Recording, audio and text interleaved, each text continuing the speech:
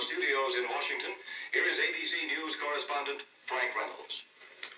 Good morning. At this hour, a select committee of the United States Senate is about to begin public hearings on something called Watergate. 1 year ago today, Watergate was just an address, a rather fancy, expensive address in this capital city, but now it has come to symbolize much more. The word crisis is perhaps too mild to apply to Watergate. President Nixon's White House has been shaken. Indeed, the entire executive branch of the government has been jolted by the continuing accusations and revelations. Most of them, it must be kept in mind, not yet proved. 7 men, only 7 men, have been convicted for their part in the burglary. We see now Senator Sam Ervin, who is the chairman of the Select Committee, engaging in some banter there with the photographers who are clustered all about him. Senator Ervin will be the man wielding the gavel during these hearings, and he is about to do that right now. Senator Ervin has called these hearings the most important investigation ever entrusted to the Congress. He is well known as perhaps the foremost authority on the Constitution in the United States Senate, a former judge. There goes the gavel, and the Watergate hearings are underway. Season 2, Episode 12, Blowing the Roof Off. Welcome to Capitol Insurrection Report, a podcast dedicated to news and analysis regarding the January 6, 2021 attack on our nation's capital. I'm Scott Kuhn. The introduction of this episode is from May 17, 1973, the first hearing of the Senate Select Committee on Presidential Campaign Activities, 49 years ago this week. Those hearings, chaired by Senator Sam Ervin of North Carolina, would ultimately lead to the resignation of President Richard M. Nixon. Today, we turn to a different Select Committee in the lower house of Congress, and yet I expect that these proceedings will, in many ways, resonate and rhyme with the Watergate hearings. Those hearings changed the course of history and protected democracy in America. Democrats also won sweeping electoral victories in the wake of Watergate, picking up 49 seats in the House and 5 in the Senate, with thousands of down-ballot victories at the state and local level all across the country. I'm trying to put out these episodes more regularly in the run-up to the public hearings of the House Select Committee to investigate the January 6th attack that began on June 9th. In the main segment of this episode, I will be reviewing the kinds of questions that I believe will be answered in these public hearings. I take Representative Raskin seriously when he makes the claim that these hearings will, quote, blow the roof off the House. And so I think I will outline the areas where the committee hearings are going to explore in order to get the truth out about January 6th and thereby preserve electoral democracy in the United States. At the end of the episode, I'm going to lay out what we know based on public reports regarding testimony of witnesses subpoenaed by the Select Committee. This is a massive criminal conspiracy to defraud the United States. It doesn't begin on January 6th. It begins in the fall of 2020 and extends after that. And we're going to see, I think, the committee acting in tandem with the Department of Justice to achieve the end of preserving electoral democracy in America. It's been a little more than a week since the last episode, and once again, as always, it's time to turn to the numbers, as always sourced from Sedition Track. There have been a total of 797 individuals charged, an increase of 6 since the last episode. There have been a total of 378 indictments, holding steady for the 4th episode in a row. 4 deceased, no change there. 1 dismissal, same as always. 1 acquittal. 299 convictions, an increase of 40 since the last episode. It seems quite likely that even as I'm speaking, that number is probably changing, so this episode probably marks the 300th conviction since the Capitol insurrection began. 132 sentencings, an increase of 7 since the last episode. So again, we have seen a massive increase in the number of convictions, 40 in a week, another new record, mainly for parading defendants, but also some notable felony defendants. At the same time, the number of indictments has stalled out at 378 for a month now, which, again, as I've mentioned before, is really odd. This seems to me to go beyond the sort of natural ebb and flow of cases. Could be that maybe the AUSAs are really prioritizing making plea deals. There's a lot of action with regard to the convictions, not so much with indictments, and there are complicated questions with regard to Speedy Trial Act tolling and all kinds of work process efforts that they presumably, hopefully, are keeping in mind. Could have something to do with the DC court docket, so it's really strange. Don't have any explanation for it. It is unprecedented.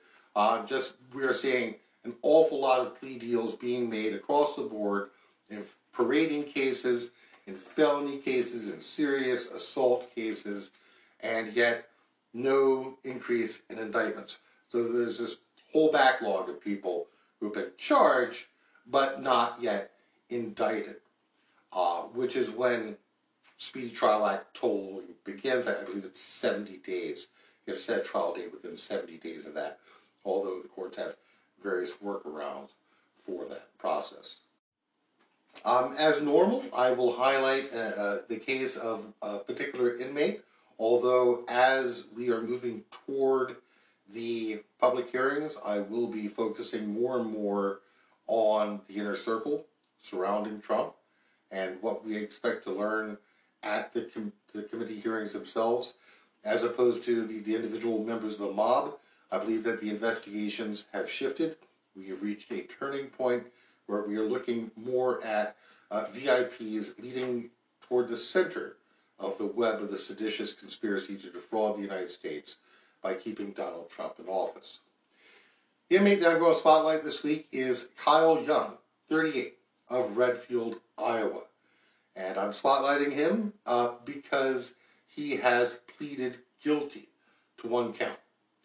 Young was originally charged in a 10-count indictment that included co-defendants Albuquerque Head of Kingsport, Tennessee, and Thomas Civic of Buffalo, New York.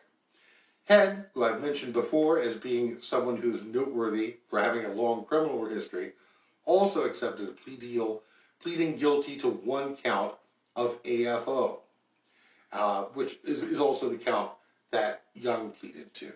So again, 10 counts in the indictment. They're both pleading to only one felony charge. It's a very serious felony charge, assault on a federal officer. Nonetheless, it is, in a sense, rather generous, considering the circumstances. So Young pleaded guilty on May 5th, and Head pleaded guilty on May 6th, which leaves Civic all by himself. You may remember Civic as a man who stole Michael Fanone's badge and buried it in his backyard. So we'll see if Civic goes to trial, but the other two co-defendants in this case have pleaded. The facts are not on his side, so we'll see what happens there. But obviously, again, I'm kind of burying the lead here, right? So yes, Young is involved in the assault on Michael Fanone. Young is one of those defendants who basically dragged him out of the Lower West Terrace tunnel during some of the most serious fighting and, basically attacked Officer Fanone. Now, this brutal attack on Officer Fanone is one of the reasons why I started this podcast to begin with. It was so cowardly and vicious, but couldn't get it out of my head. And Kyle Young is one of the thugs who took part in that attack, and I no longer have to use the word allegedly in this context. Also, in addition to those three men, of course, there's also Danny Rodriguez, right, who's charged separately for allegedly tasing Fanone multiple times. You're probably familiar with the video. He is tasing Fanone in the back of the neck so badly that it burned his skin and caused him to have a cardiac event on site. Very serious. If you look at the documents, Fanone went to the hospital. There's this whole black space, presumably regarding Fanone's medical condition. He was in a bad way as a result of the attack. Now, Rodriguez has confessed, but and his defense hasn't been able to exclude that confession. So the outcome in Danny Rodriguez's case probably isn't really in doubt. Now, Young was assigned the hashtag AscendDad by volunteer online open source intelligence sleuths because he was wearing a Ascend sportswear branded hat, and he also brought his 16-year-old son with him to the Capitol. Young also brought a strobe light with him to the attack, which really shows some premeditation. He deployed that light at the Lower West Terrace Tunnel in an effort to disorient police during the fighting. Young took part in the brutal fighting while his son stood merely feet away from the battle. He was left like in the custody of other members of this violent mob. So I don't need to rehash the whole thing. You've probably seen it. Young was one of the men who dragged Fanone out into the ravening mob, and he, in the charging documents, it alleges what it happened. You can see it on video if you really want to go rewatch that. He's restraining Fanone's left arm. They're basically holding Fanone and restraining him, and as a consequence, that becomes an element of the crime, which I'll talk about in a moment. So Young was not charged with child endangerment, which, you bring your kid to this thing. He could have left him somewhere, but instead he's right there. Right there, this kid at the Lower West Terrace Tunnel, while his dad is fighting with police. So in my mind, such a great gift to Kyle Young here. I don't know if anything, that he has to offer the government in exchange. Now, like many other violent offenders at the Capitol, Young has a substantial criminal history, with 2 convictions for possession of a controlled substance and 1 for felon in possession of a firearm.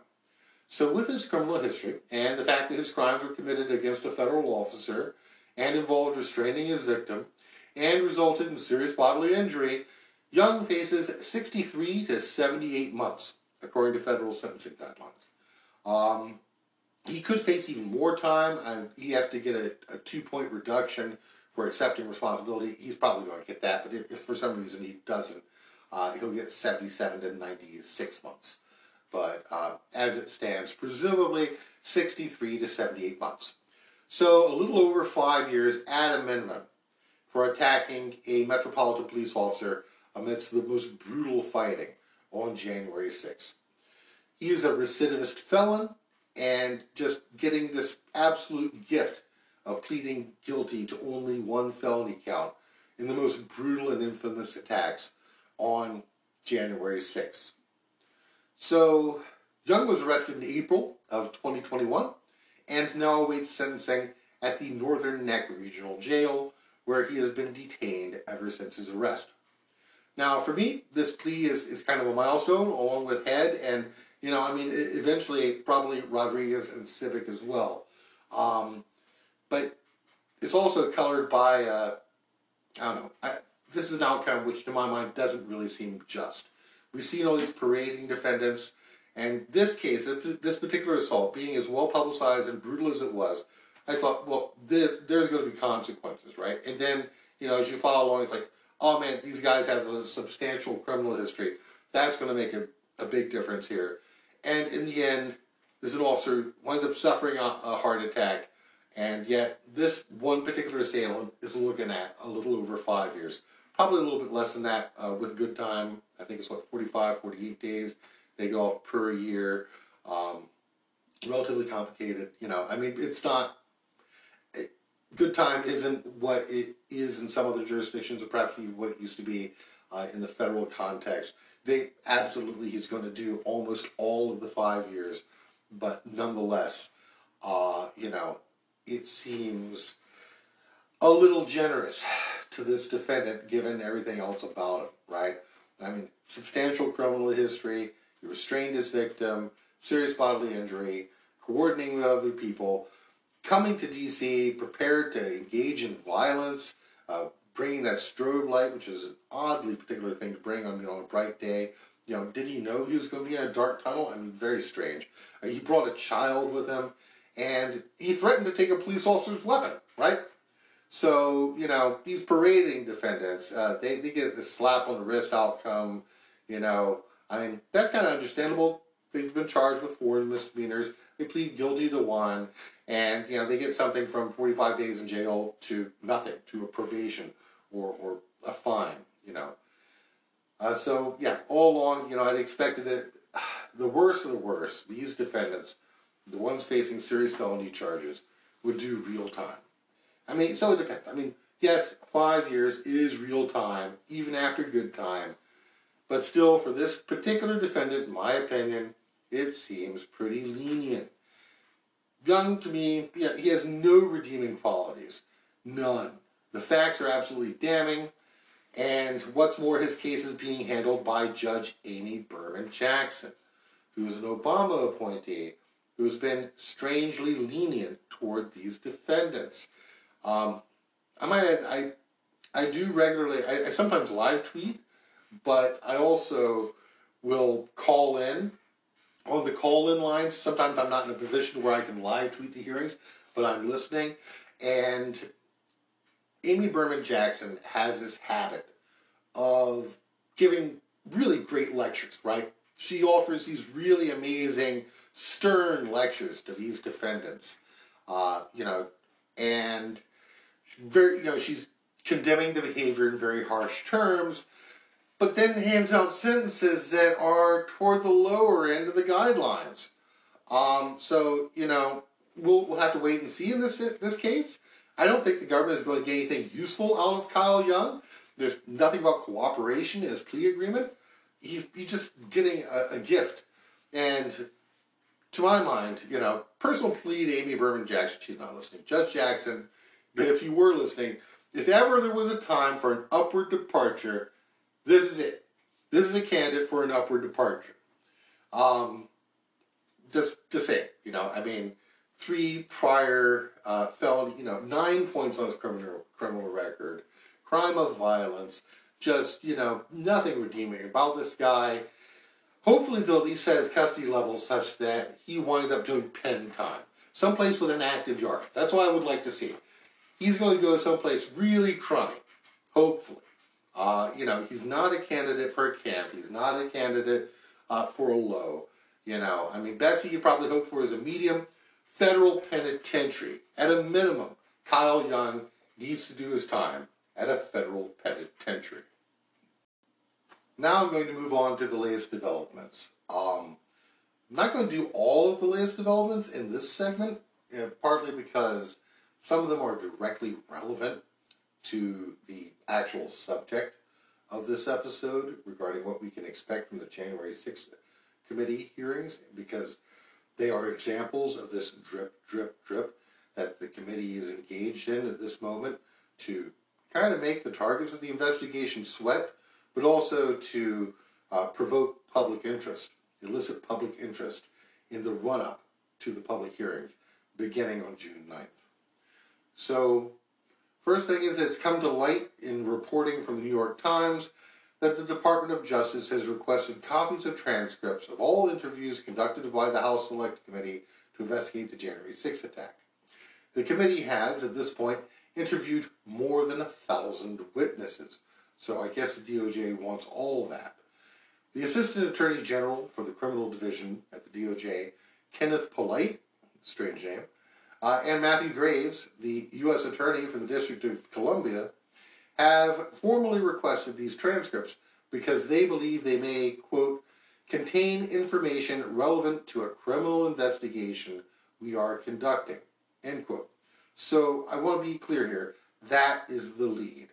The Department of Justice is now focusing on the central coup plotters, the people who've been at the center of the committee's investigation since the inception of the committee. That is, to my mind, the most newsworthy part of this story. After over a year of prosecuting foot soldiers, the Department of Justice is now turning to the organizers and the plotters. Nonetheless, the part of the story that has made the biggest splash is this. The Select Committee has rebuffed the efforts of the Department of Justice to obtain transcripts of witness testimony. Chairman Benny Thompson said the following, quote, we can't give them full access to our product. That would be premature at this point because we haven't completed our own work, end quote. I think there's some confusion regarding this. Many people have seen this as an outright rejection of the Department of Justice by the committee, but that's not what it is. Thompson said work product, not transcripts. You can be assured that the lead investigator and his team, Tim Heaphy, former federal prosecutor, they've already drawn up many documents in preparation for the public hearings that are less than a month away, and they're not finished. That's what Thompson's saying they're not going to have access to. Those aren't ready for prime time. So people are focusing on the Department of Justice and their need to maintain the integrity of the process that is going to wind up in federal court, but the committee itself is working through its own process, and they have to safeguard the integrity of that process. So it's a hard no from Thompson and the rest of the committee when it comes to the drafts of the reports that are drawn up by Heaphy and his team. But in the same article, and again, this has kind of been lost in the shuffle a little bit, the Times cites a source familiar with the matter as saying, quote, the transcripts were part of a negotiation between the committee and the Justice Department in which the panel was hoping the prosecutors would turn over evidence in exchange for the transcripts, end quote. We don't know what these negotiations entail. They could be broader ranging, much wider than what's presented here. For example, the committee has expressed frustration that the Department of Justice has not acted on contempt referrals for anyone not named Steve Bannon, who faces trial in July. So the committee has things that the Department of Justice wants, and the Department of Justice has things that the committee wants. If you're the kind of person who interprets everything the worst possible way, you can see this as a kind of pointless turf war.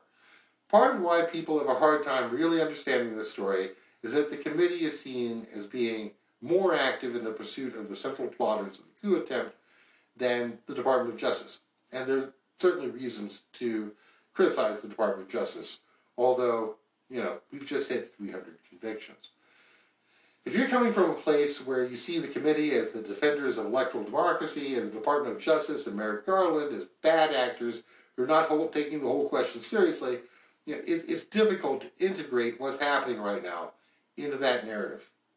But what I'd like to suggest is that it's normal when one branch of government is dealing with another branch to engage in this kind of negotiation. There's a whole literature of political science on the strategic use of bargaining in order to achieve specific policy outcomes.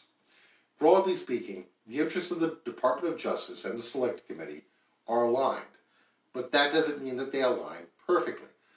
At the end of the day, I feel that the committee and the Department of Justice will resolve the apparent conflict and arrive at a constructive information sharing agreement. Again, as we've seen, there are grand juries operating in the effort to investigate the January 6th plot. And the news here is that the DOJ wants what the committee has in furtherance of that investigation. As I've mentioned before, it's possible that the committee will make criminal referrals to the Department of Justice at the conclusion of the public hearings. So this could just be setting the table for that process. Do we really think that Benny Thompson and the rest of the committee are going to withhold information that's useful to the Department of Justice in pursuit of criminal charges? I don't think so. And I think the logical conclusion of this kerfuffle is that you're going to have two parallel investigations merging and sharing information. So, if, for example, Alex Jones or Peter Navarro or Donald Trump are ultimately charged by the Department of Justice, I think that the evidence that's been obtained by the Select Committee is going to figure in that. So as it stands, Thompson has said that the Select Committee is, going to open up the information. They're going to be available to the Department of Justice if they want to come to Congress to look at what the committee has. I see that, kind of as a feature, not as a bug, right? Who's going to be there while the Department of Justice does that? I'd love to be a fly on the wall in that meeting. Our committee members, Tim Heaphy's team, are they going to be there? Thomas Wyndham, who's been brought on by the committee? Are they all going to be there in the same room and review what they have? I don't necessarily think that that's a bad part of the process. As I've mentioned before, the focus of the government's case has shifted, and it encompasses not only the attack on the Capitol, but also the fraudulent elector scheme, the fake voter fraud disinformation scheme, the potential use of the military to overturn the election, and all the efforts to keep Donald Trump in office despite his loss in the 2020 presidential election. So you have Thomas Windom, who's in charge of that entire effort, building that broader case. I don't think this is Mueller Part 2. There's a lot of there, and the Department of Justice is getting up to speed to get ready for the next steps that need to be taken. Now, I refer you again to the strangeness of the fact that the indictment numbers in the Capitol insurrection cases have held steady while, plea bargains are coming in faster than ever. So, you can infer from that what you will. I think the evidence shows they're clearing the decks, they're working on something big, despite the finite resources at their disposal. I don't mean to sound like some Blue Anon account here, right? But, there's evidence to suggest that they are changing their work process, and for some reason, unknown reason, I think it may be because they're working on something else. And so my hope is that perhaps they anticipate criminal referrals at some point, perhaps at the conclusion of the public hearings, from the House Select Committee. All right, let's move on to the topic of the public hearings beginning on June 9th. So if you're a regular listener to the podcast, the first thing that you ought to realize in order to sort of contextualize the impact of the upcoming public hearings is this. You know far more than the average American does about what happened in the run-up to January 6th and thereafter than the average citizen. It's very difficult to overstate the extent to which the average person in the United States doesn't follow politics closely. That's in the literature of public opinion and political science from the very beginning. I refer you to Philip Converse. His work, to my mind, is really remains definitive to this day. Basically, it shows that most Americans don't follow politics as closely as we would like, and oftentimes have a level of ignorance regarding civics that many people would find shocking. So, for the vast majority of Americans, the January 6th attack was something that happened last year. They paid attention to it for a few weeks, and then they stopped. They haven't followed the development of cases. They haven't followed the changing government theory of the case. They haven't followed the evidence presented in court and then the charging dockets, any of it. The vast majority of people in this country are completely innocent of the knowledge of such things. They moved on. Right now, they're following the Amber Heard Johnny Depp case. The public attention span is very limited. And I might add, this is even true of people who might, in some sense, be considered to be elite, right? And I mean that in terms of political or media elites, right?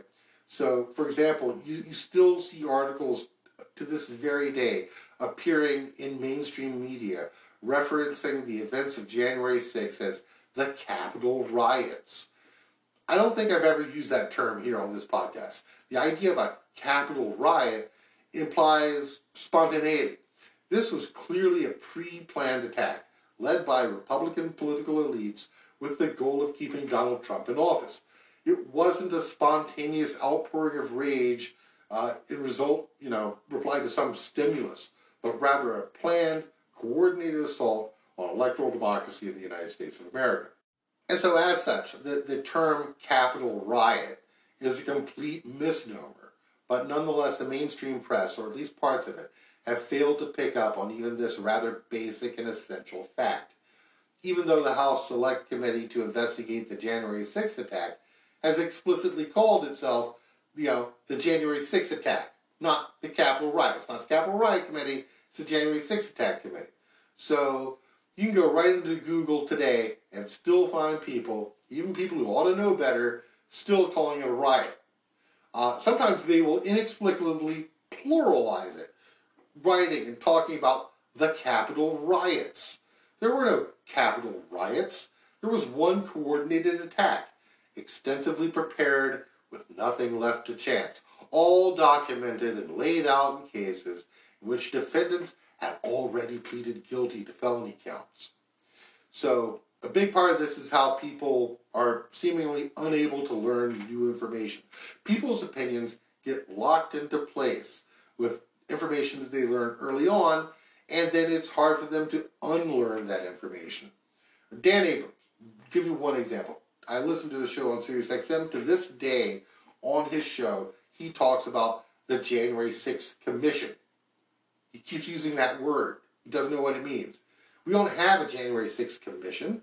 We have a January 6th Committee, right? The commission was shot down by Republicans early on. But Abrams, for some reason, inexplicably, still thinks of it as a January 6th Commission. Although understanding the difference between a commission and a select committee is a distinction that you would think that Abrams would understand, right? I already made reference to the Senate Select Committee in Watergate. This is analogous to that. I'm sure that even Dan Abrams knows intellectually that it is a committee, not a commission. But, somehow, early in the process, he thought of it as a commission. He still calls it a commission, which for me just makes it very difficult for, to really take anything. He has very definite opinions about all this, right? But he gets this one very basic fact wrong. It's hard to take someone seriously when they're still calling it a commission, when it's clearly a House Select Committee, and the reasons why it's a Select Committee as opposed to a commission are important and significant and relevant.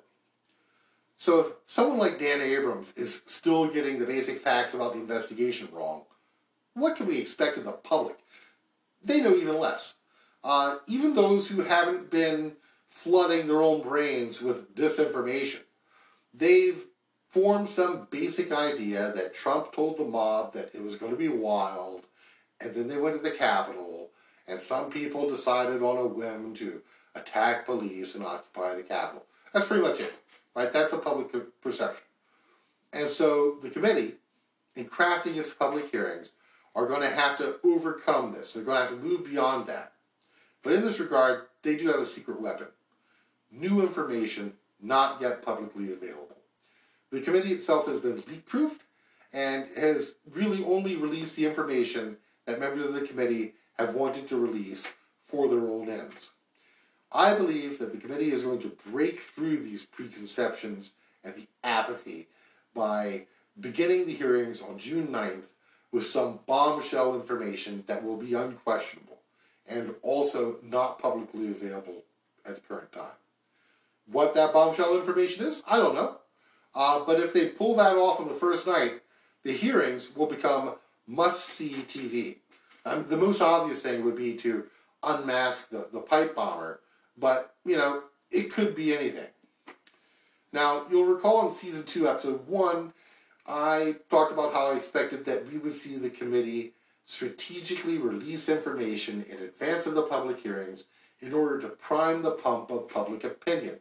And I think we've been seeing that steadily all spring. They've been continuing to do it to try to get the public interested again and to make sure that there's a good audience for June 9th. We as human beings are novelty-seeking creatures, and people will watch boring courtroom testimony if they find the story compelling, as we're seeing in the latest celebrity court case.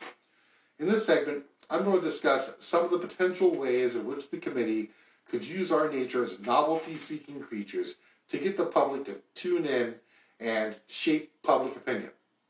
And at the very end, I'm going to review the publicly available information regarding the testimony of some of the witnesses that we know have been subpoenaed. But all in all, there have been over 1,000 witnesses who've been interviewed, almost all of them voluntarily. So some of my points on what follows are going to be speculative, and, it's my best guess, right? It's not a 100% indication that they're going to figure in the public hearings, but, they are guesses. I'll try to point to the evidence in those instances and also refer you to the links in the show notes to some of the documents and the news stories regarding this whole line of inquiry.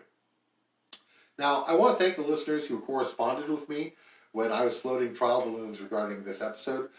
One idea that came up in those conversations is the question of how the hearings will be organized. And I think it's a good question. You know, are they going to be chronological? Are they going to be thematic? Are they going to start with foot soldiers and work their way up? You know, I don't know. My guess is that it would be thematic, that they are going to focus on different parts of the conspiracy, different parts of the attack, and also perhaps chronological within those themes. So if I were doing it, I'd begin with the coverage of the attack itself, and then show documentary and testimonial evidence to show the public how the attack was organized and planned, beginning shortly after the election, or possibly earlier, as early as September 2020. So here are some of the questions and themes that I expect are going to arise in the select committee hearings. I think the most significant stories are going to come in the gaps, right? A lot of these are things that we haven't seen information released about, and that itself, in some sense, is curious. They are saving strategically some of this information for the public hearings, and they're teasing it right now. And I will talk about the evidence why that we have to believe that that is the case. So there are 8 things that I would expect to see at the upcoming public hearings of the House Select Committee to investigate the January 6th attack, beginning on June 9th. The first regards the Insurrection Act. This is more speculative than some of the other things on this list, but the possibility that Trump would invoke the Insurrection Act comes up time and time again, from Exhibit 10 in the Vallejo discovery material to lots of chatter on Parler and other sites, to Michael Flynn's public and repeated calls for the military to intervene in the election. One of the several possible reasons why an attack on the Capitol would have been necessary, in addition to delaying certification, giving time for fake slates of electors to be put in place, and the various occupation and hostage scenarios, would have been to give Trump a pretext to invoke the Insurrection Act, to seize control of the voting equipment with the military, to declare the election invalid, and to have the military then administer a new election, basically the plan that is advocated by Michael Flynn and Phil Waldron. So, the Insurrection Act comes up, but yet, as far as we know, Trump never did invoke the Insurrection Act. But maybe he did. We don't know very much about what Trump was actually doing on the afternoon of January 6th. Is it possible that he attempted to invoke the Insurrection Act and was rebuffed? This would actually give some explanation as to what the Joint Chiefs of Staff were actually doing during this time. We know that Trump was very anxious to invoke the Insurrection Act in response to the George Floyd protests, after all, and he and his staff drew up a draft proclamation. And what basically happened was that Mark Esper and General Milley basically told him no. They talked him out of it. But there's a sense in which, General Milley says, you're not invoking the Insurrection Act. You might not be doing that because, then you've got a problem with the Joint Chiefs of Staff. There's almost no version of the plot in which the Insurrection Act doesn't figure. We know that Trump was on the phone with members of Congress, but I also wonder if he was attempting to mobilize the military in some way on the afternoon of January 6th. The second thing I would expect to see is evidence of planning, preparation, and coordination. Now, this is a bit of old news for listeners to this show, but I expect it's actually going to figure in prominently in the committee hearings. Again, in part because the public hasn't been following these cases very closely, and they may not understand the scope of the conspiracy to keep Donald Trump in office. Much of this evidence would come from individual members of the mob. We know that the committee took time to interview people such as Stewart Rhodes or Elmer Rhodes, but they also interviewed various low-level parading defendants. There would be evidence, for example, regarding contacts between the event organizers and the people who bust attackers into D.C. And some of this evidence may not actually even pertain to the actual attack, but also tie the attack in to other efforts to keep Trump in office at the expiration of his term. For example, in reporting by Kyle Cheney from Politico on November 4th, 2021, it was reported that one defendant met with the committee twice and, quote, described knowledge of contacts between GOP officials in a key state Trump lost and allies of the former president in the weeks leading up to the January 6th attack. Also, quote, questions from investigators ranged from the defendant's knowledge of those who organized travel to Washington for the January 6th event, as well as details about the preparation of legal affidavits in support of Trump's false claims of voter fraud, end quote. Again, that's just from some ground-level member of the mob who's not identified in the reporting from Politico. So we tend to focus on the subpoenas that are going to these central figures in the administration, the ones that are being ignored. I believe there's something like 16. We focus on the contempt referrals, but altogether, I think there are 16 subpoena recipients who are openly flouting Congress at this point. And that's important and significant, and, the Department of Justice and Congress ought to act on it. But nonetheless, we should not forget that other people also know things. There have been over 1,000 witnesses interviewed by the committee, and many of them are less culpable than the people at the center of the plot.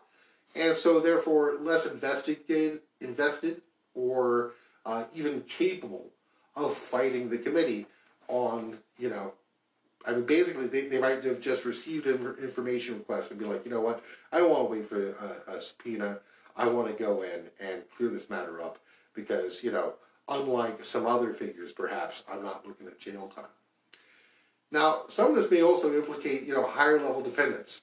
Long before he won the Republican nomination for the office of governor of Pennsylvania, I thought that Doug Mastriano might catch a charge for his involvement in January 6th.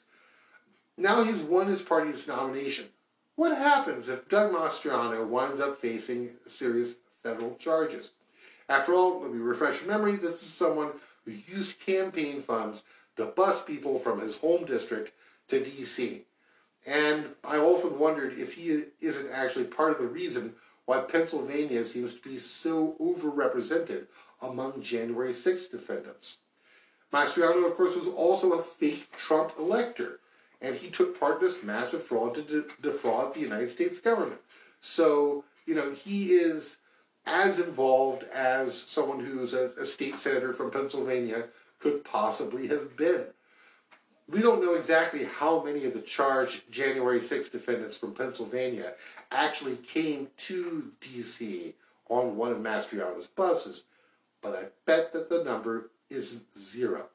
I even wonder if the witness described in the Politico story is actually from Pennsylvania, or if there are other witnesses who've already given testimony against him. So we tend to think of these, maybe lower level or even parading defendants as not necessarily having information that might work against the several plotters. We don't know. They may, in fact, implicate people such as Mastriano, who's a fake elector, and also a kind of a grassroots organizer, improperly using campaign funds to bus people to D.C. to attack the Capitol on January 6th. Third thing I expect to hear at the hearings are surprise witnesses. Now, once again, I can't even get a moment's respite from actual news. As I was writing the script for this episode, it was confirmed that former Attorney General William Barr agreed to, quote, tentatively give sworn testimony behind closed doors, end quote. According to reporting from NPR, William Barr met with Liz Cheney and members of the committee's investigative team at Barr's own home for 2 hours in the fall of 2021. Given the way that this is reported, it certainly would be a surprise if the committee not only actually had taped testimony, but if he showed up in prime time. Nonetheless, I think that the Barr testimony is going to figure in at the public hearings. And, maybe not that big a surprise, but it does point to the possibility that there are going to be other people who we might have thought might not testify, but who ultimately wind up giving testimony. Now, of course, William Barr, is he going to give self-serving testimony? Yeah, you know, his interests at this point, though, also align somewhat with those of the committee, because offering testimony against Trump is only going to make William Barr look better, right? Now, there have been over 1,000 witnesses. Many of them have come in voluntarily without a subpoena, and Barr is one of them. So there are going to definitely be more than a few people from inside the Trump administration, like William Barr, highly placed people who are going to try to redeem themselves, right? William Barr is on this, this tour, this effort to try to redeem his name. Who knows? Maybe Mike Pence will put in an appearance. I'm sure that the fact that Trump had this mob that was baying for him to be hanged might rankle a little bit, right? So it's especially curious to me that there are any number of people who had bullhorns and were acting as marshals at the attack, whose faces were visible as they acted to move the mob to where they were supposed to be positioned in order to take up the Capitol. I've dealt with this before, this issue of functional subdivisions, evidence of pre-planning and preparation in the attack. Funnily enough, the apologists for the Trumpist mob point to this fact that there's somehow evidence that the mob was organized by the FBI, but it could be the case that some of these people have been charged under sealed indictments, right? So, again, the people who were doing this kind of work presumably had more connections to the central organizers of the plot than just random members of the mob, or even perhaps your random member of a paramilitary gang. So it's a question of whether or not the committee would actually have access to these sorts of people. Has the Department of Justice encouraged any of these kinds of defendants to cooperate with the committee? We will know soon enough. The fourth thing that I would expect might come out at the public hearings and related to the last item is the possibility of secret linkages between the mob and the central organizers and planners of the attack. So one of the most closely guarded secrets in the investigation, both at the DOJ and the committee, is anything showing linkages between the ravening mob and Trump and his inner circle, right? The fact that there is a sealed indictment in the Wilson case might lead us to believe that there are sealed indictments in other cases. So, again, on the 4th of May, they had to unseal that indictment, and, why was that the case? Well, there was a redaction failure, which I wound up talking about 2 episodes ago in the episode on the Vallejo discovery material, but also because it showed that Elmer Rhodes had the phone number of an intermediary who had the ability to get Donald Trump on the phone with him. And what was the thing that he was asking that intermediary to do? Well, to have Trump invoke the Insurrection Act and to deputize the Oath Keepers, the Three Percenters, and the other various paramilitary gangs to get weapons, to go back to the Ballston Comfort Inn and get their weapons and go back for some kind of armed standoff, right? Because, it's not an Oath Keepers thing unless there's an armed standoff with federal officers. But again, this raises all kinds of questions about the possibility of whether or not there are other sealed indictments that show secret linkages, and whether or not the committee actually even has access to these persons, right? We know the government is really taking care to keep the information that most directly links the attack on the Capitol to the Trump administration a very closely held secret. Now, the Trump administration, the plotters, have always relied on the fiction that they have plausible deniability. But there are a myriad of ways that the committee could use to demonstrate direct linkages between the mob and the Trump administration. So, there may be people who've been long identified, whose information has been given to the FBI months ago, and yet there's no public information available on that arrest. Wilson fit that category, by the way. So how many of these people have actually been charged in sealed indictments and may be prepared to give evidence? How many of them, in fact, may have given evidence? Would the committee have access to similarly situated persons? Elmer Rhodes was testifying to the committee while being detained, so it's not entirely inconceivable that other, as yet unnamed defendants who are out on bond might also give testimony to the committee. Federal charges are a powerful incentive, and, it may be the case that they want to be demonstrating that they are cooperating with the government, both in terms of the DOJ and the prosecutions, and also the committee itself. Which raises another issue, that's related here, of course, to the idea that perhaps the Department of Justice is going to try to tamp down the committee hearings so that it doesn't endanger the possibility of ongoing prosecutions. I don't think they're going to do that. There's been no signs or signals that the Department of Justice is so inclined. If anything, the Department of Justice appears to be very happy to let the House Select Committee investigate the coup planners and the central plotters and deal mainly with the foot soldiers, while they have these grand juries handle the parts of what I have posited to be a two-track investigation or multiple-track investigation against these central planners. We won't know if that were to happen, but it doesn't appear that there is a conflict between the public hearings and the prosecution of potential criminal defendants. All right, fifth thing that you might expect from the upcoming public hearings: evidence of financial crimes. I know I've mentioned this before, but it bears repeating. Everything that Trump has ever done involves some kind of financial crime, and I'm sure that January 6th was no exception. One of the subpoena recipients was Salesforce, a firm that the RNC used to fundraise off the back of Donald Trump's election loss. Partly because they were using this mailing list that they had to send disinformation out to people regarding the 2020 election. So, in other words, they were making fake claims of voter fraud and using that as a fundraising appeal, which, not an attorney, but if they did that knowingly, that's fraud, right? That's potentially mail fraud. That is definitely covered by the federal government. So, that could be a financial crime. There's also the question of appearance fees at the various speakers at the rally, which is one of the areas that was included in the subpoena for Andy Surabian.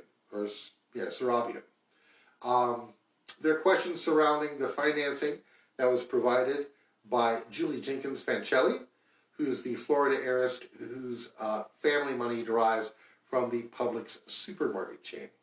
Fancelli gave $150,000 to the Rule of Law Defense Fund for robocalls to get people to come to the rally on January 6th.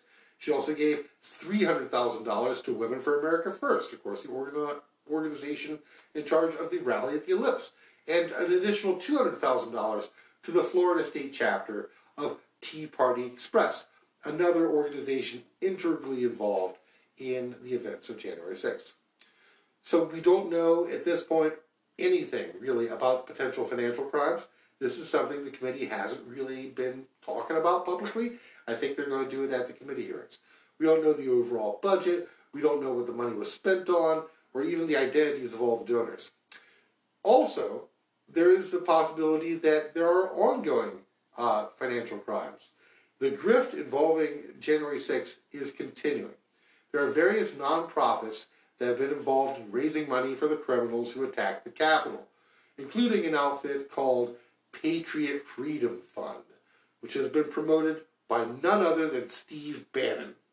According to reporting from NPR, Patriot Freedom Fund, at least when it began, included 3 members of the same family as trustees, which is really not the preferred way to operate a nonprofit. Apparently, though, they have branched out. They've gotten rid of 2 of those trustees, and they now have 3.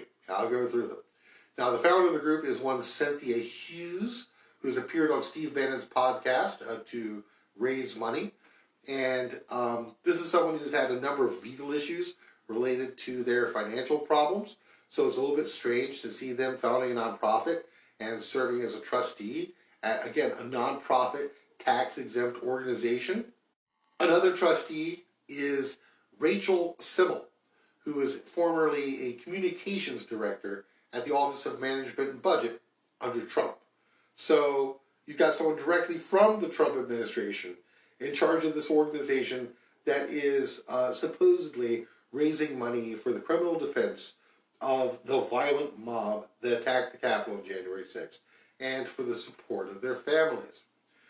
The third trustee is Ed Martin. Ed Martin is the man who succeeded Phyllis Schlafly as president of her group, Eagle Forum. Coincidentally, Ed Martin is also the recipient of a subpoena from the Select Committee, which has sought his testimony related to January 6th, because he's a co-founder of Stop the Steal. So let's review here.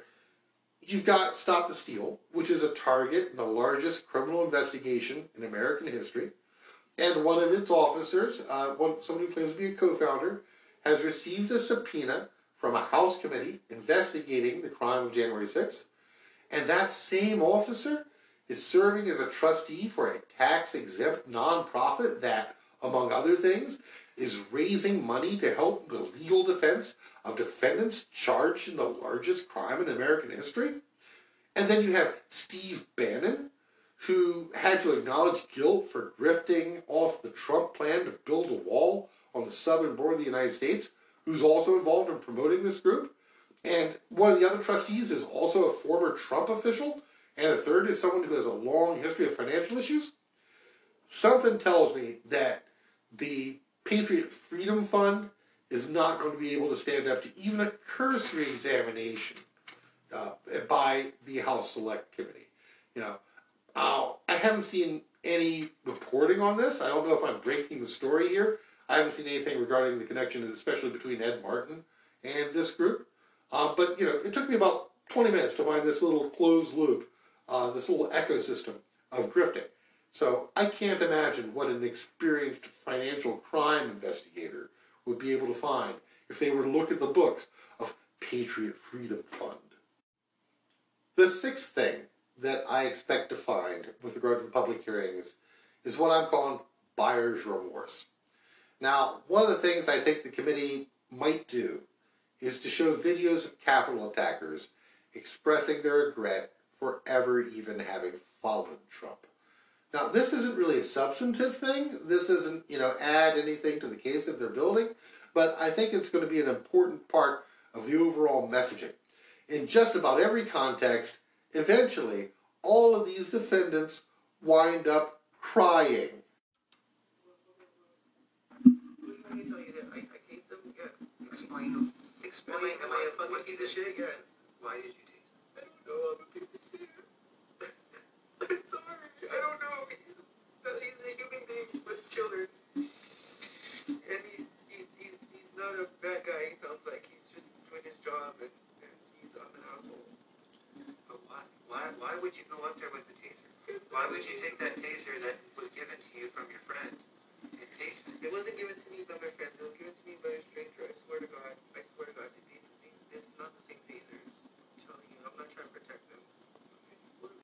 Right, so hopefully that was clear, right? So, that's Danny Rodriguez squirting some out during his videotaped confession regarding his attack on Officer Fanoon.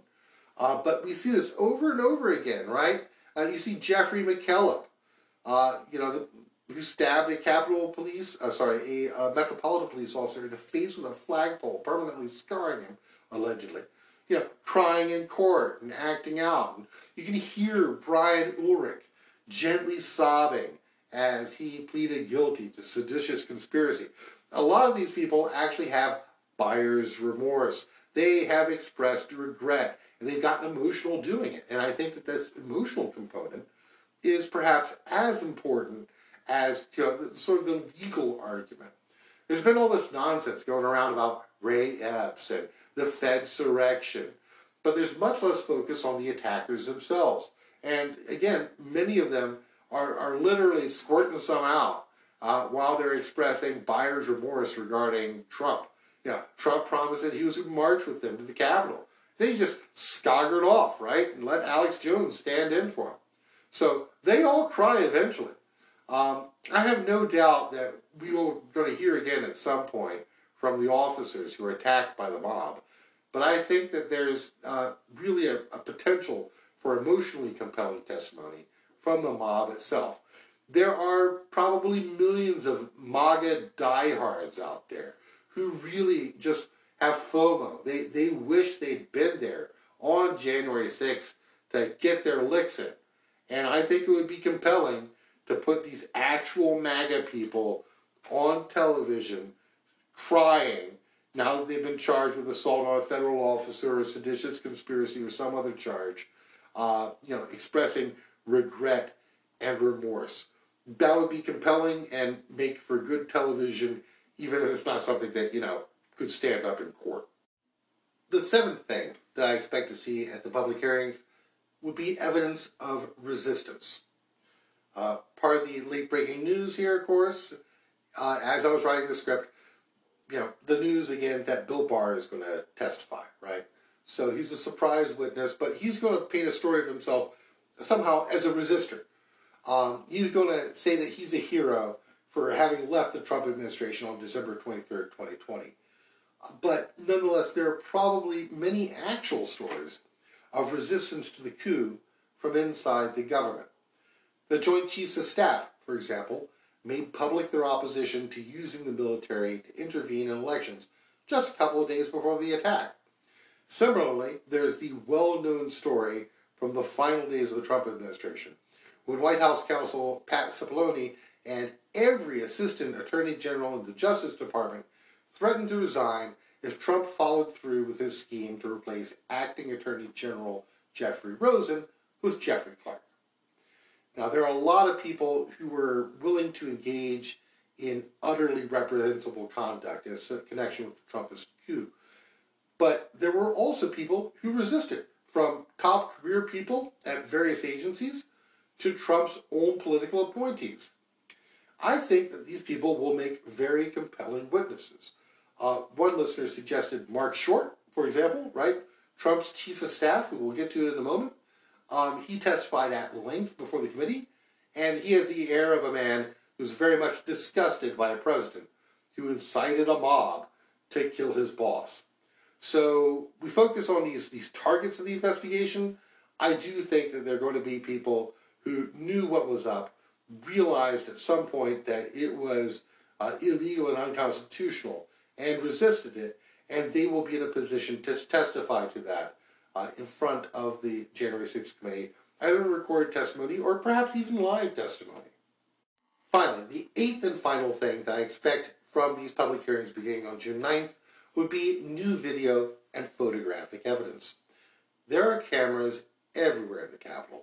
Although we've learned that some of these cameras don't work, nonetheless, this was the most extensively documented crime scene in U.S. history, no, world history. And who owns all that video? Congress. Congress has all the video evidence, but they've kept it very close to their chest. So the committee has access to all that. And that certainly includes footage not just from January 6th, but also in the run-up to January 6th and the aftermath of January 6th. Remember, the seditionist traitors thought they were going to win, and they may not have taken precautions regarding their movements and activities, despite the fact that they certainly knew about the existence of these cameras. As we've seen throughout this process, video evidence is extremely compelling, and we don't know what the committee has, especially when it comes to the conduct of members of Congress. So there's going to be evidence relevant to the behavior of members who, and you know who they are, what I like to call the Sedition Caucus. What kinds of behavior were they engaged in before and during and after January 6th?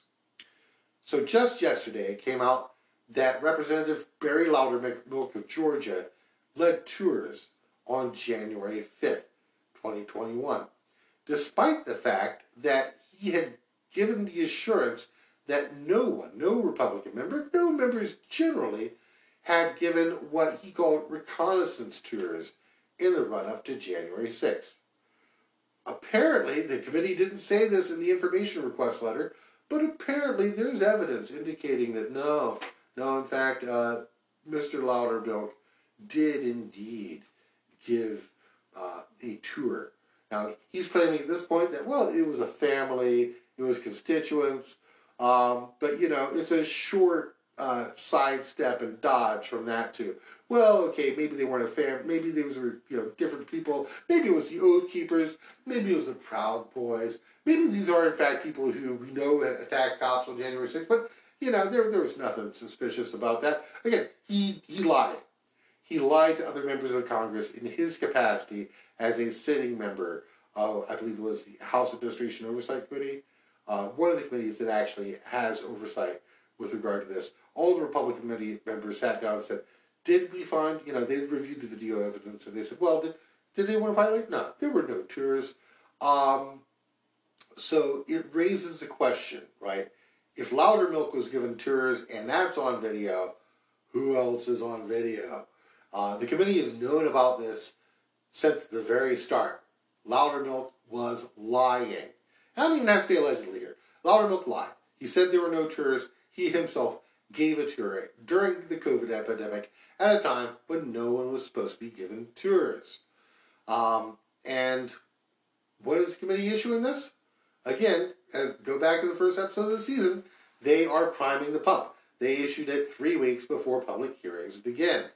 So this is going to be part of the drip, drip, drip. They're going to make those members sweat it out. The Sedition Caucus was up to no good, and a lot of this is on videotape, and it's all going to start coming out, and I am here for it. So, who else? What are the candidates? Who else led tours? How about Lauren Boebert, right? Representative Boebert was accused of giving reconnaissance tours, and there's photographic evidence that she gave a tour on Saturday, December 12th, before she was even sworn in. It was on, a Saturday, and it's just absolutely bizarre, and yet there are photos from that tour. Also, Representative Steve Cohen said that Boebert gave a tour to a large group sometime between January 3rd and January 6th. Boebert denies this, but, I guess we'll never know. I guess we don't know who to believe. If only there was some way to find out. So, I guess we'll just have to turn to the video evidence and see. And again, there are all these people who say, well, we would have known if this had happened. No, we wouldn't. They're holding on to it. They are holding on to the best stuff. Nobody had any suspicion until yesterday that Barry Loudermilk was given tours to people in advance of January 6th. So all the people are saying, we would know. No, you wouldn't know. They have been tightly controlling information, and they are strategically releasing this information in the run-up to the public hearings on June 9th, because they are going to blow the roof off the House, as Representative Jamie Raskin has represented. So, also in connection with this, by the way, just yesterday, yet again, another item of news. It's been reported that the National Archives has handed over the photographs taken by the official White House photographer on January 6th. Now, this evidence could potentially resolve some of the unanswered questions about what Trump himself was doing during the unaccounted for gap in time on January 6th. But again, I don't expect that this is going to be the last photographic or video evidence that is going to be offered up.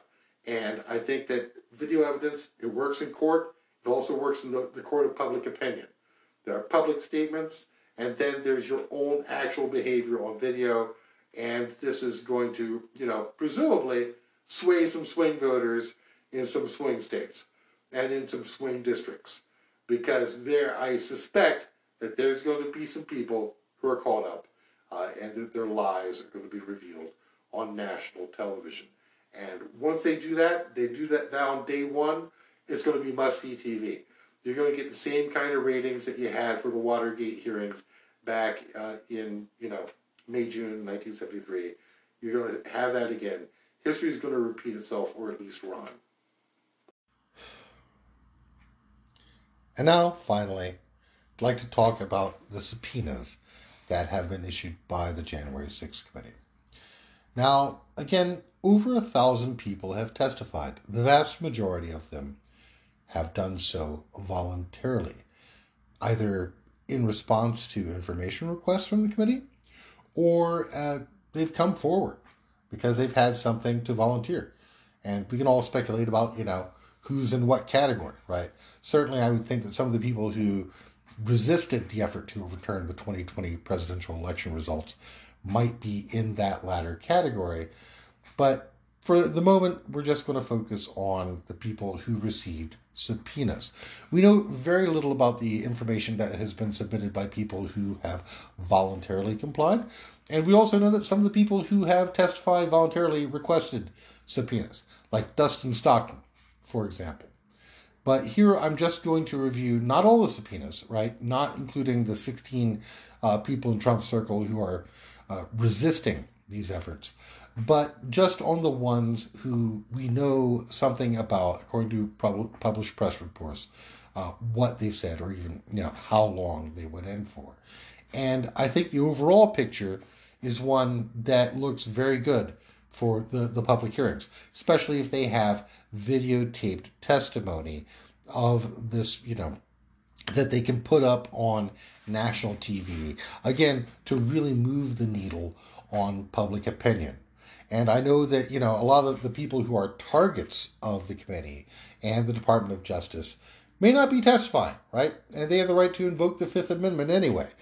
But it's worth noting that criminal defendants don't testify all the time, and yet nonetheless wind up getting convicted. So here we will just review, again, some of this testimony, and, these are just the ones for which I could find published press accounts. I basically went through and, found all of the bits of testimony where I could find any information in the universe of about 100 subpoenas that concerned what was testified to or how long the testimony lasted. So we'll start with Mark Meadows, right? The former White House Chief of Staff. Mark Meadows has partly complied. They have gotten some of his materials.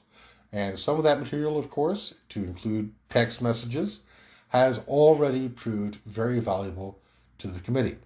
Again, this is someone who's now subject to a contempt referral that the Department of Justice has yet to act upon. Nonetheless, Mark Meadows has offered information that has already proven fruitful to the committee's work. And my suspicion is that some of the best material that Mark Meadows has supplied is being retained and saved for the public hearings. Dan Scavino. Dan Scavino is subject to a contempt referral. Of course, former White House Deputy Chief of Staff for Communications, intimately involved in the effort to overturn the 2020 election results, subject to a contempt referral. Kashyap Patel, former Defense Department official, has complied. He has complied and testified in front of the January 6th committee. Steve Bannon, former Trump advisor, not an advisor or in any official capacity during the January 6th and the events leading up to January 6th, which is why the DOJ, I think, accepted the contempt referral. Far fewer legal issues than there are involving, let's say, a member of Congress or someone who's acting in an official capacity, has been referred for contempt for noncompliance. He has a trial date set for July 18th in front of Trump-appointed judge Carl Nichols for contempt of Congress. Bannon's going to make an executive privilege claim. Good luck for that, considering that the current administration is not upholding that claim, and he was not in any official capacity at the time of the January 6th insurrection. Rudy Giuliani. Giuliani has taken a tactic of delay. He had an appearance scheduled for early May. He canceled that. So hopefully the committee, is sick of his nonsense and will make a contempt referral for him as well. Kimberly Guilfoyle, Gavin Newsom's ex-wife, has testified for 9 hours in front of the January 6th committee. And the committee also has her phone records. She is someone who is not necessarily noted, I believe, for her restraint. So there could be, a possibility that they obtained useful information from her. Donald Trump Jr. Donald Trump Jr., Trump's namesake, met with the committee voluntarily, and he had texted Mark Meadows, quote, "We need an Oval address. He has to lead now. It has gone too far and gotten out of hand," end quote. It's not known how much contact Donald Trump Jr. had with his father on January 6th. Nonetheless, he has testified and is, I wouldn't think particularly the kind of person who's going to be able to, testify in such a way that he's going to be able to put his best foot forward. In other words, I don't think he's clever enough to, fool the experienced team that is heading up the investigation. Ivanka Trump. Ivanka Trump also testified voluntarily, purportedly mainly about a phone call between Trump and Pence on the morning of January 6th.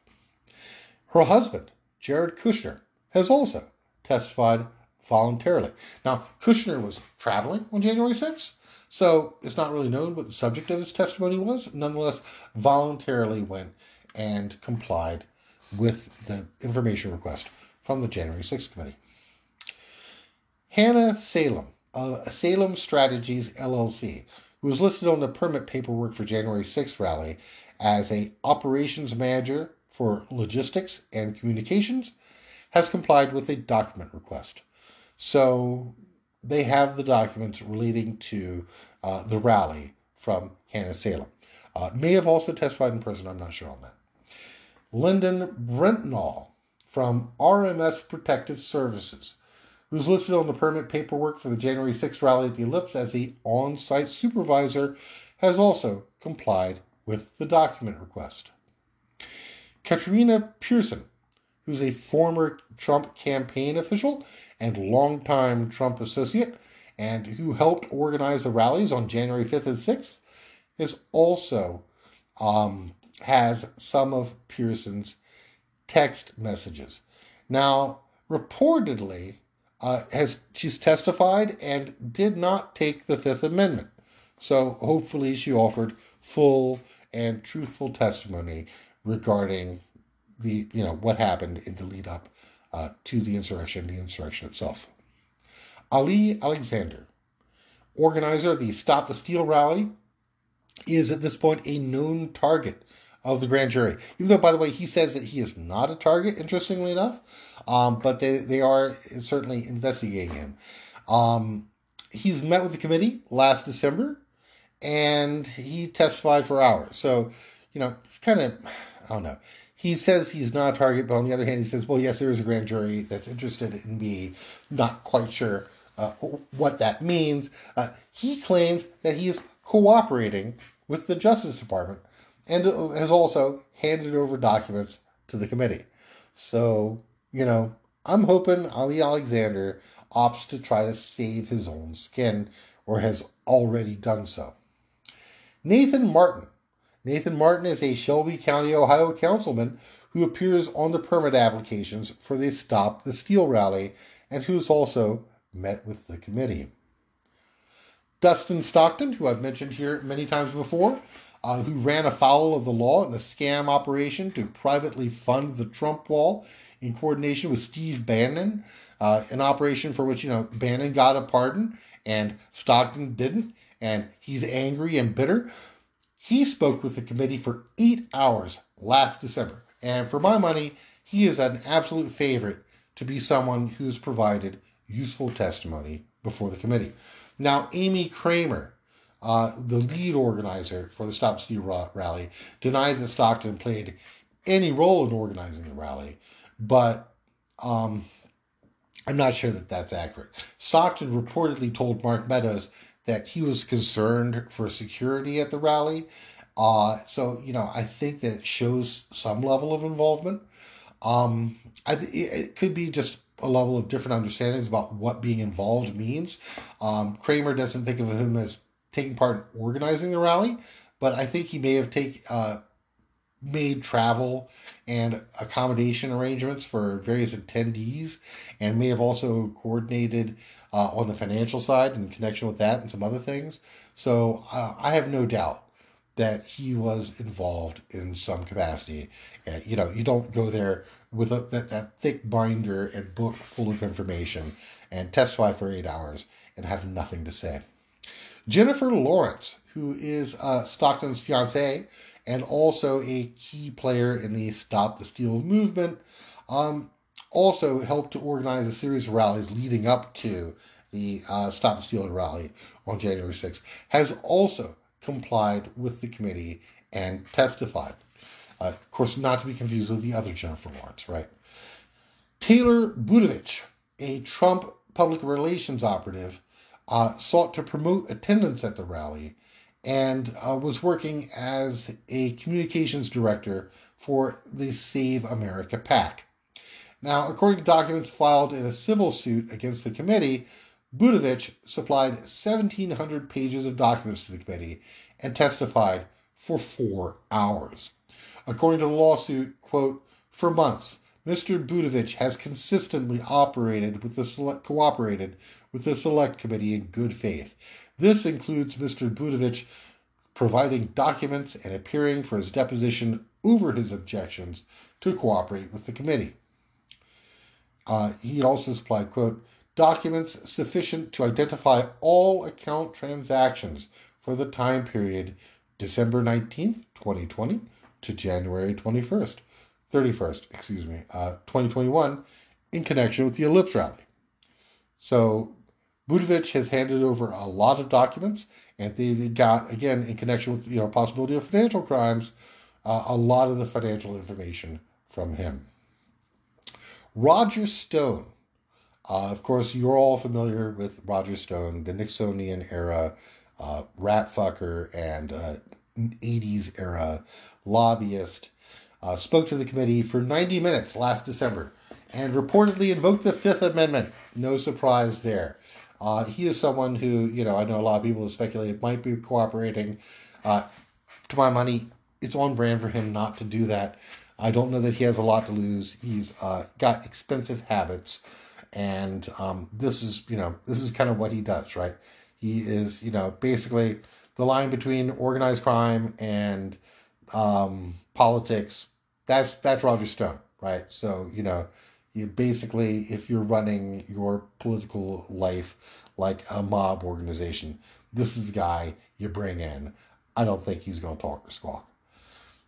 Alex Jones, the InfoWars host and documented slanderer and liar, testified according to his own account and evoked the Fifth Amendment over 100 times. The committee also has text messages between Alex Jones and Caroline Wren. So, according to reporting from the New York Times in late April, Jones is reportedly asking for immunity from prosecution in exchange for his testimony. Remember, Jones's work, was the stand-in for Trump from the march from the Ellipse to the Capitol, and is intimately involved in the planning of the rally and the funding for the rally, intimately involved in taking part in it. You had Owen Schroyer, of course, who was charged in it. Jones was taking part in the planning for the dry runs, the practice run rallies in the fall and early winter of 2020. So, he wants immunity. I would think they would have to take a look at what he has, but, he's got his own legal issues with regard to civil suits. So, maybe why not? Why not give Alex Jones immunity? No, throw him in the federal penitentiary. I have to think about that. Jeffrey Clark, of course, the former Department of Justice Assistant Attorney General for the Environment and Natural Resources Division, shouldn't be involved in any of this, but nonetheless is, met with the committee in February 2022 and took the Fifth Amendment more than 100 times over the course of an hour and 40 minutes. So, wow, right? This is someone who's an attorney, former Assistant Attorney General of the United States, winds up taking the Fifth Amendment in front of a congressional committee. A bold move. I would be interested to watch that video. Michael Flynn, General Michael Flynn, former disgraced Trump National Security Advisor, testified to the committee in March. Flynn took the Fifth Amendment, no surprise, because he's guilty. Michael Flynn, among other things, called for Trump to invoke martial law on Newsmax and consistently, again, kept talking about the Insurrection Act. So, taking the Fifth Amendment, and trying to involve the military in elections, and having a brother who was involved in stonewalling the D.C. National Guard. Flynn, he's a target, obviously, and someone who, again, taking the Fifth Amendment. So maybe not a lot of useful testimony from him, but there is a possibility that he could be recalled to service and court-martialed. So there might be some leverage with regard to Flynn, even though he appears to be a real zealot, even though he sometimes modifies his grifting in odd ways, and very much he's got this quasi-cult-like aspect going to his organization now. Just a very strange and in some ways dangerous figure. Nicholas Luna, who's Trump's body man, testified before the January 6th committee in March of 2022. Lieutenant General Keith Kellogg, former National Security Advisor to Vice President Mike Pence, testified before the committee, and he gave information that subsequently led to the successful request for testimony from Ivanka Trump. Kayleigh McEnany, former White House press secretary, made a virtual appearance before the committee, which Benny Thompson said lasted, quote, all day. McEnany reportedly had access to Trump on the afternoon of January 6th and visited him several times, so is in a position to know perhaps more about what was actually happening during the ongoing attack, what Trump was actually doing when he was sequestered and on the phone with Congress and perhaps other persons. Stephen Miller, Trump senior advisor, testified to the committee on April 14th for over 8 hours. Cassidy Hutchinson, special assistant to the president for legislative affairs, met with the committee in February and March of 2022. Some of her testimony is actually known because it's cited in a motion regarding Mark Meadows' efforts to fight the committee. She testified that Meadows knew about the possibility of violence on January 6th. Quote, I just remember Mr. Ornato coming in and saying that we had intel reports saying there could potentially be violence on the 6th. And Mr. Meadows said, all right, let's talk about it. End quote. Mark Short, who I mentioned earlier and listeners suggested might be a surprise witness, I agree. Mike Pence's chief of staff, Short supplied documents to the committee and testified in a session in January that was described as lengthy. Short was present for a meeting on January 4th for the now infamous meeting with Trump and John Eastman, at which they pressured the vice president to try to overturn the election results through his unconstitutional act of fiat. Judd Deere, Trump's deputy White House press secretary, met for 7 hours with the committee, testifying on March 3rd, 2022. Peter Navarro, Trump's trade advisor, referred for contempt of Congress. Elmer Stewart Rhodes, president of the Oath Keepers, testified remotely from jail regarding the January 6th attack. That would be interesting to see. Maybe he talked about that phone call to this intermediary. Who knows? Maybe, again, if he's offering them useful testimony, maybe he's willing to plead to seditious conspiracy. Looking at jail potentially for the rest of your life, not a great thing. And, Rhodes is someone who I think is very ideologically motivated, but nonetheless, reality is reality. David Schaefer, chairman of the Georgia Republican Party, and also someone who's been involved in lawsuits that sought to overturn the election results in Georgia, testified about all this on December 14th. About what he was doing on December 14th to appoint a fraudulent slate of electors in Georgia. Schaefer and other fake electors met in secret to anoint themselves as a fake slate of electors in an effort to defraud the United States. Now, I think that there may be other fake electors who have already also met with the committee. What's interesting about the Georgia case is that normally when the electors are selected, it's done in public. This is known, actually. There's reporting on this that showed that they basically hid. They hid, they did it in secret.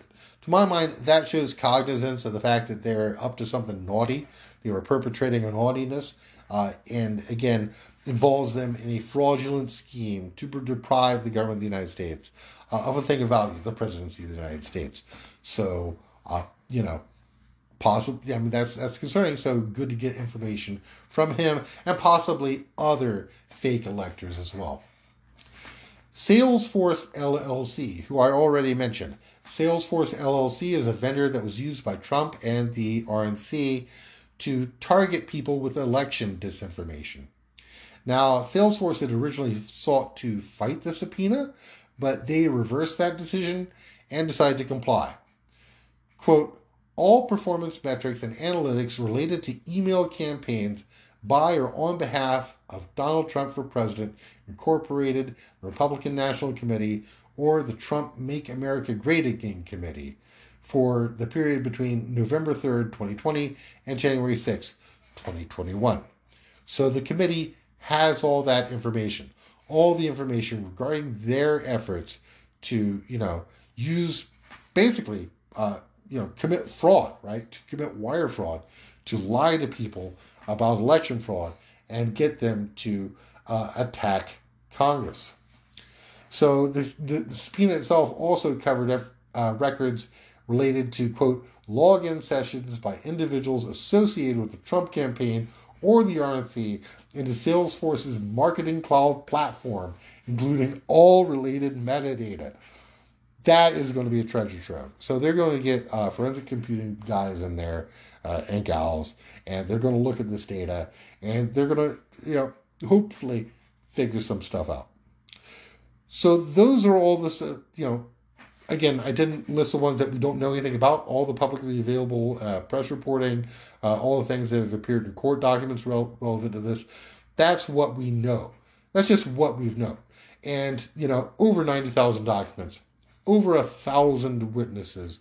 They're going to have all this great video evidence. They're going to have all this testimony. It's an embarrassment of riches.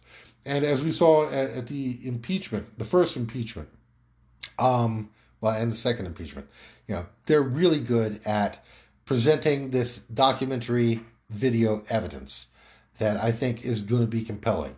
So that's why this is taking time. And it's going to be time for not just, the ends of justice, but also to good electoral effect.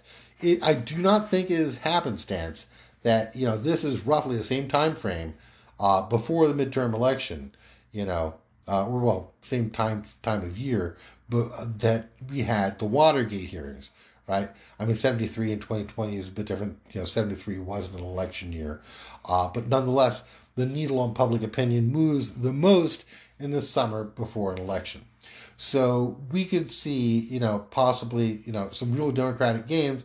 More importantly, sealing that in will help to solidify the efforts to make the perpetrators of the Trumpist coup on January 6th face justice. Thank you so much. Please also, if you have a moment, please rate the show on the podcatcher of your choice. If you have any questions or comments, please do follow the show on Twitter @CapInsurrupt. And I look forward to doing this with you again next time. Bye.